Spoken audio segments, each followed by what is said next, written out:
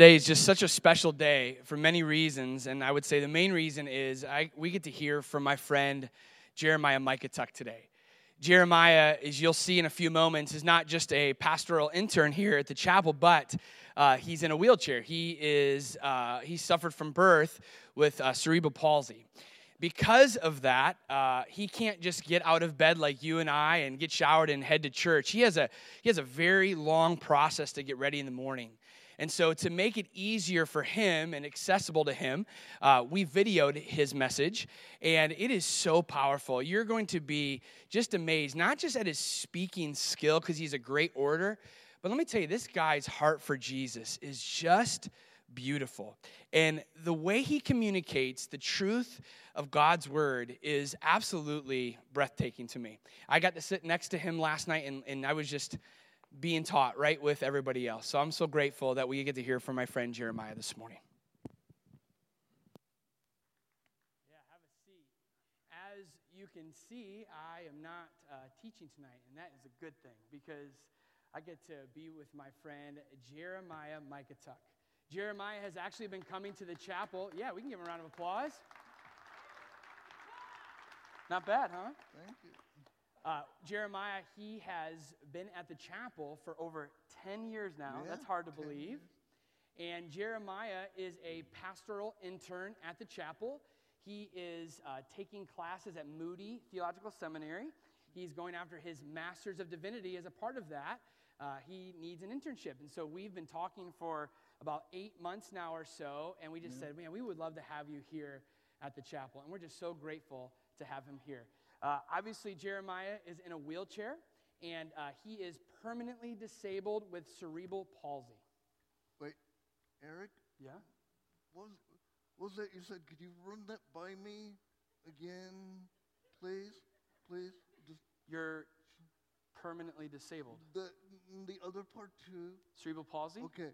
The cerebral palsy part I knew, but this whole part about being a permanent.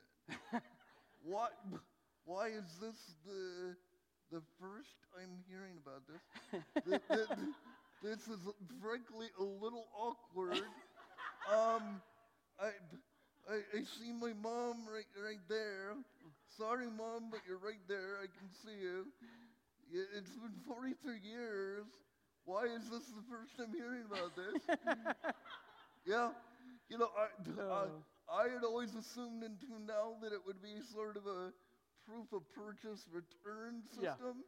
Yeah. I mean, why else have I been eating Cheerios 5 days a week for the last 43 years? I just thought that I had to return all the proofs of purchase. Boy, this, it's going to take me some time to process. So just bear with me, because, again, I'm getting some news right here. So, just give me a moment. If I start stumbling or if I start mumbling on about conspiracy theories involving the Kennedy assassination, again, just bear with me. But all kidding aside, I think when people meet someone like me for the first time, their initial response, right, is usually something like, oh, that poor guy. You might not even say it out loud, right? But I think that's what most people are thinking when they first meet someone like me. And I get it, kind of. We may look a bit different. We may sound a bit different when we talk. So there might be some curiosity. There might be some fear, even. But, I got to be honest with you, in a way, I think the people who pity individuals like me, frankly, I think you've got it completely wrong. If anything, you should be jealous of people like me. That's right. You should be jealous. Now, I'm going to make what I consider to be a bold statement. I'm even going to go so far, forgive me, as to call it a proclamation. And my proclamation for all of you is this. It may offend some of you. Some of you may want to leave, but that's okay. But my proclamation is this. I think God likes me a little bit more than the rest of you. I cannot wait to hear Yeah. why. Yeah, I think it's true. I think he likes me just a wee bit more. Now, okay, I realize that I've just, in one foul swoop, alienated about 95% of my audience. So perhaps I should rephrase that just a touch. I don't think it's just me that God likes more than the rest of you. I think it's actually disabled people like me that God likes more. You see, because when you're disabled like me, the things I have to do on a daily basis just to survive are things that most of you, I'm willing to guess, take for granted in your daily lives. And even more importantly, I think these are things that you take for granted in your daily walk with Christ. Oh my God, a guy in a wheelchair just used the phrase walk with Christ. I literally just shot myself in the foot. Okay, but that's why the bottom line that I want us to all kind of gravitate to for this evening, it's so simple, but so true, and it's simply this. God digs the disabled. God digs the disabled. So, let me just let that sink in for a moment. I want to let you think about that. Now, I realize that for those of you who don't identify yourselves as disabled, you're probably thinking to yourselves, oh great, God digs the disabled. Where does this leave me? What does this mean to me? And if you're like any of my former students, when I would teach at local colleges, this would be about the point where they'd start heading toward the exit. Or if you're watching on a video at home later in the weekend, this would be right about the point when you'd want to turn off your TV and watch something else. But before you either leave or turn off the video, let me ask you a question. What if there's a way that you can become disabled? What if there's a way that you can become disabled? Now, before I go too far down this little rabbit hole that I'm creating, let me pause. I want to make sure that we understand what I don't mean when I say, what if you can become disabled?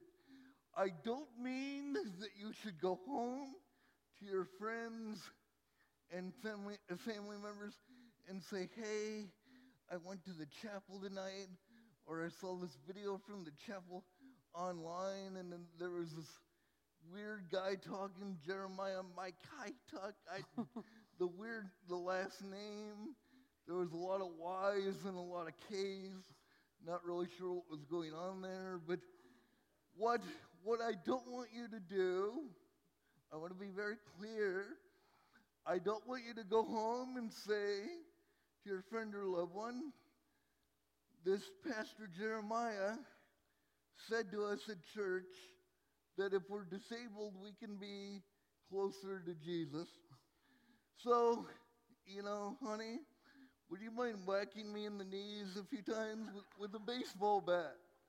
Yeah. Yeah. I want to be very clear again that is not what I'm saying. Quite frankly, if all of you tried that, it would actually be a little problematic for me because, if all of you became physically disabled as I am, I would have to fight more of you for the good parking spaces. Yeah. Can you imagine the headline on the news? Mass melee for handicap parking spot at the Sandusky Mall. Yeah, that'd be fun. But no, let me ask that question that I just gave you a moment ago in a slightly different way. What if there's a way that each of us, can become spiritually disabled or can become aware of the fact that we are, each of us, spiritually disabled? And once we have that awareness of our spiritual disability, what if we can use that awareness to draw ourselves closer to Christ? Mm-hmm. Yeah? Thank you. So let's keep count. That's one amen so far. Got it. One. I'm aiming, just so you know, I'm kind of aiming for half a dozen. So if I could get just a few more, that'd be great. Thanks, Viola. Thank you. Okay. Oh, you're 7. up to 8. So. Okay. My head, I don't know if you can see, but my head is starting to swell and my microphone might fall off. So we better stop that there. But what I'm going to suggest to you tonight is that in order to become aware of your spiritual disability, there are what I call some big whys that are so pervasive in our culture and in our daily lives that to us they just seem like common sense. But what I'm going to suggest to you in the next few moments is that these big whys pull us away from an understanding of the fact that we are, each of us, spiritually disabled, and by extension, pull us away from a relationship with Christ. So the first of these big whys that I want to talk to you about tonight, it goes something like this: I can take care of myself. I can take care of myself. Now, for most of us, we can, when we hear that statement, right, I can take care of myself. We kind of fill in that statement in a lot of different ways. We might think, I can feed myself. I can dress myself. I can go to the bathroom without someone helping me. I can do all these things. I can take care of myself. I am independent. But what I want to suggest is that not only is this not true for a person like me who's physically disabled, I think Scripture shows us that none of us is really independent, that we are all dependent on our Father in heaven. Before I get to that point, though, I had to say that for me personally, I had to realize, had to accept that this idea that I can take care of myself, that I am independent, pretty early on in my life, I had to accept that for me it's a lie. Because quite frankly, if it weren't for someone like my cousin Gavin, who's my full-time aide, I could never get out of bed in the morning. I could never prepare my own meals. I could never get a shower. I could never do so many of the things that so many of you take for granted. So for me, because of my disability, again, I had to realize, I had to accept pretty early on that the idea of independence is a lie. But again, especially for those of you in the audience who don't identify or don't see yourself as being disabled, what I want to show you is that more importantly than my experience, than my journey, is the fact that Scripture, in fact, tells us that we are not independent. Now, when Jesus was speaking to the crowd who had gathered for the teaching that we now know as the Sermon on the Mount, he said this. I want to read this for us. Matthew chapter 6, verse 25 through 26. This is why I tell you not to worry about everyday life, whether you have enough food and drink or enough clothes to wear. Isn't life more than food and your body more than clothing? Look at the birds. They don't plant or harvest or store food in barns, for your heavenly Father feeds them. And aren't you far more valuable to him than they are? Okay, so let's pause. Let's reflect on what the Lord is teaching us here. What Jesus is saying to us in this scripture is that even when we think we're independent, even when we think that we take care of ourselves, that's not actually the case. Just think about what it takes for you to ultimately get a meal that you have on a daily basis. Sure, you may go to the store, you may buy your food, and you may cook it and prepare it on your own. You may be somewhat more independent than I am in that regard. But fundamentally, what Jesus is teaching us here is that none of us is really independent. We are dependent on our Father in heaven. It's God who provides the sun and the rain for the plants that we consume. It's the Lord who enables the farmers, both locally and around the world, to grow those crops and to raise those animals that we consume. It's ultimately our Father in heaven who really takes care of each of us. Okay? Now, while I think it's important to understand that none of us takes care of ourselves, the other point that I really want us to focus on tonight, what I call the second big lie, goes something like this. It goes something like, I have plenty of time to, and fill in the blank, right? We can fill in the blank a whole variety of ways, right? We can fill in the blank by saying, I have plenty of time to get married. I have plenty of time to land my dream job. I have plenty of time to repair a broken relationship. But, since I am what I call a recovering English teacher, I feel the need to turn the tables on my friend Pastor Eric just a little bit. I want to quiz you, Eric. Okay. Let's see if Eric can guess what is the worst, the most dangerous way that we can fill in the statement that I have plenty of time to do what?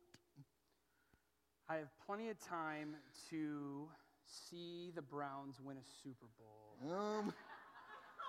Oh my God. Well, here's the thing, man. I do. As a longtime Browns fan, who's had his life, forget about my disability, but the Browns alone have probably chopped a good 5 years of my life. So, And off your hair. ow! Ow! I thought we were bonding. We are buddies. That's why I made fun of your hair. Ow! Okay. Okay. So, first I've learned that I'm permanently disabled, and now he reminds me that I'm bald. That's right. Yeah. I'm an encourager. My God, I hope I remember to use Listerine today or what's next.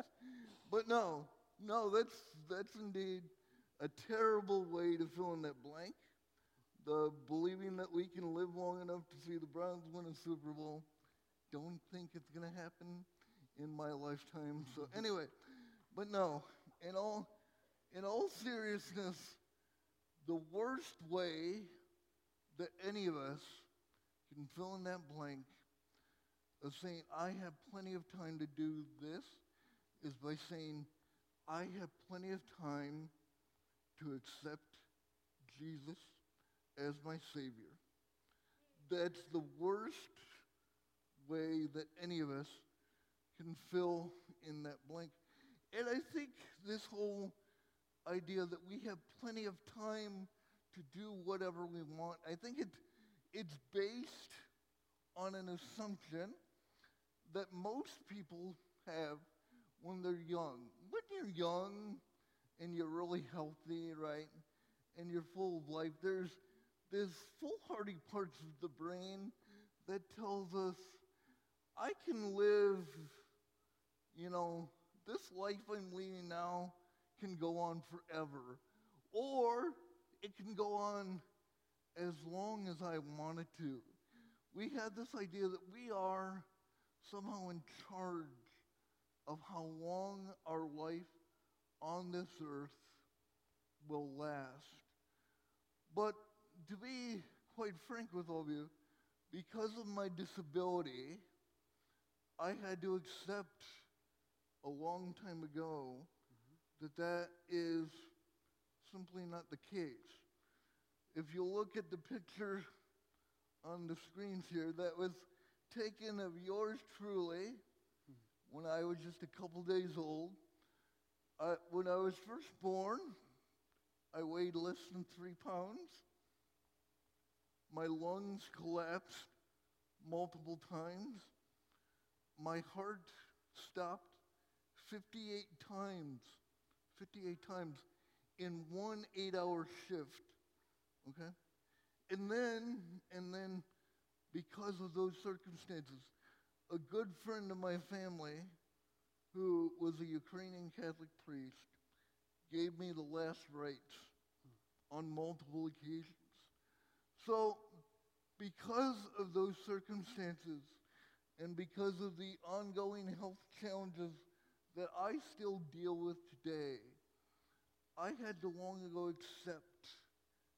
ago realize that my time on this earth is probably going to be much shorter than it is for most of you. I know that compared to the breadth and the expanse of eternity, I know that in what will seem like no more than the blinking of an eye, that I'll be up on a stage like this, and that someone like my friend Pastor Eric here, instead of me preaching, someone like my friend Pastor Eric will be up here delivering my eulogy. And I know that shortly after he's done speaking those words, which, by the way, even though I kind of threw you under the bus tonight, hope they'll be kind words. Always. Okay, good. Always. I was a little worried there. I got to be honest with you. Okay. But yeah, I realize that after he's done delivering my eulogy, that my mortal remains will be placed in the ground, and that a cross will be put over them. But I'm not saying these things to you to make you feel bad. I'm not trying to bum you out and not trying to be Captain Bring Down, if you will. I'm trying to, and I don't want you to pity me. That's certainly not the case. But I want you to understand that each of us, not for someone like me, just like me, who's physically disabled, but for each of us, we don't command how long we get to stay on this earth. We don't have that control. That's up to our Father in heaven. And that's why I want to impress upon you that the worst way we can fill in that blank of saying, I have plenty of time to do this, is by saying, I have plenty of time to accept Jesus as my Savior. Because what can happen is that the life that we have for each of us is so fragile, so fleeting. And what can be just the taking of a breath, it can be gone. And again, what I want to impress upon you, the Scripture tells us that this isn't something that only physically disabled people like myself need to be concerned with. Scripture, in fact, shows us that everyone's life is brief. Everyone's life, compared with the breadth and the majesty of eternity, is fragile. You know, James, when he was speaking to a group of early Christ followers in Jerusalem, he said this. James 4:13 through 14. Look here, you who say today or tomorrow we are going to a certain town and will stay there for a year. We will do business there and make a profit. How do you know what your life will be like tomorrow? Your life is like the morning fog. It's here for a while and then it's gone. Mm-hmm. So again, Scripture tells us that our lives are fragile, fleeting. This isn't just something that I have to be aware of. This is something that each of us needs to reflect upon. Now, I realize that all of us who are hearing this message, whether you're here in this room or whether you're going to watch it at some point later online, I realize that everyone who's hearing this is in a different place. Some of you who are hearing this message, you might have a physical disability like I do. Some of you who are hearing this message might just now be realizing that you are in fact spiritually disabled. And some of you might already know that you have a spiritual disability.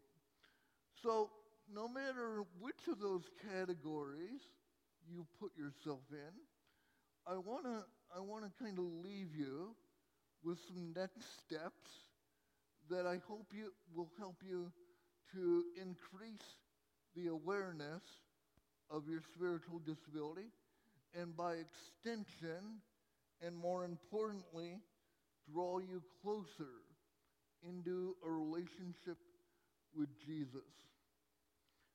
The first of these steps is to reflect on your own or with the help of someone you trust, a friend like Eric, or an accountability partner like Ken Rawson somewhere back there.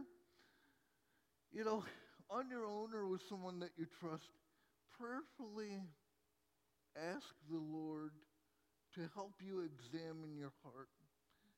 Ask Him to help you understand the ways in which you're failing to realize your dependence on Him. Ask Him to reveal the ways that you think you're independent of Him, but you're really not. Now, I realize that, this call to reflect, whether we do it on our own, whether we do it with a friend, and even if we do it with the assistance of the Holy Spirit, I realize that when we open ourselves up that way to examination, that it can be difficult.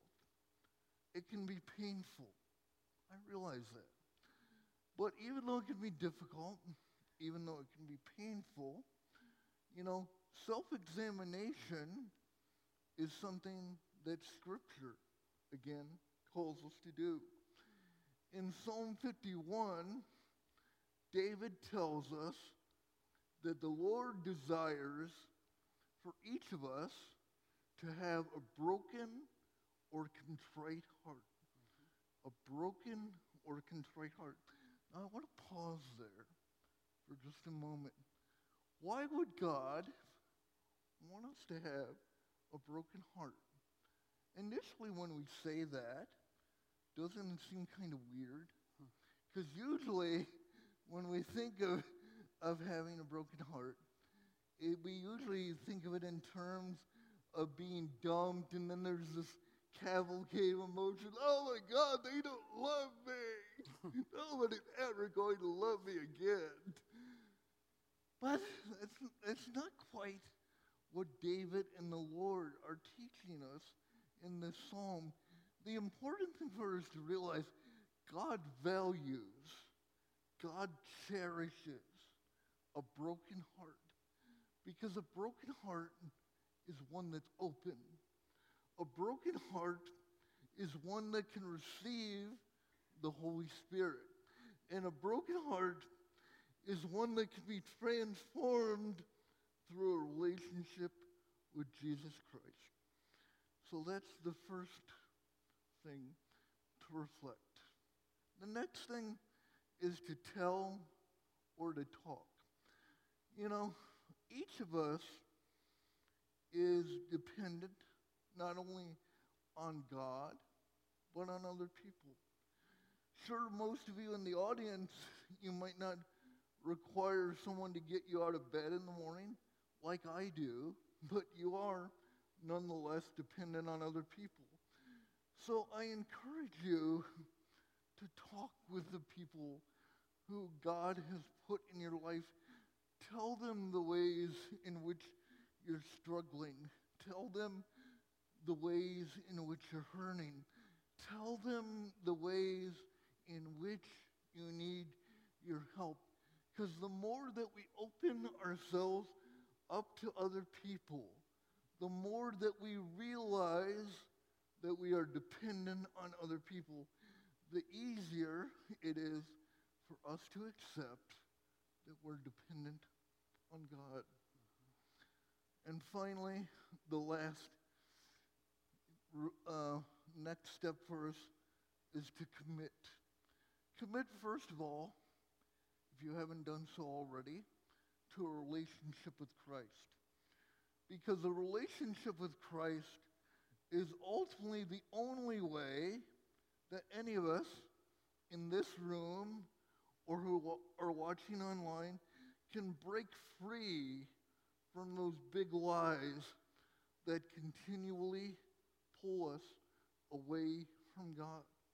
So first of all, commit to a relationship with Christ. Now, for those of you in this room or online who have already committed to a relationship with Christ, who have accepted him as your Savior, I say wonderful, great. One bit of bad news, if you've accepted Christ as your Savior and you're going to spend eternity in heaven, you're also going to be stuck with me as your neighbor for all of eternity. So just be ready for that. Sometimes I have what they call boundary issues. So, yeah. So, but if you have already accepted Christ, the other way that you can commit is to commit to serving others. Now, for each of us, depending on how God has made us, has gifted us, that commitment is going to be a little bit different. That commitment might mean committing to visiting an elderly relative on a regular basis. It might mean committing to volunteering at a local food pantry, or it might mean committing to volunteering at the Nehemiah Center right here in Sandusky. But I guarantee you, I promise you, that the more you commit to serving others, the easier it's going to be for you to realize your own weakness, your own spiritual disability, and to commit to Christ. So, in closing, would all of you join me in prayer? Father, thank you for this time that we have shared together. Thank you for this fellowship. Thank you for this awesome worship music. But most of all, Lord, I thank you that you have designed each of us to be spiritually disabled, because it's only through the awareness of our spiritual disabilities that we can come closer to you. In your Son's name we pray. Amen.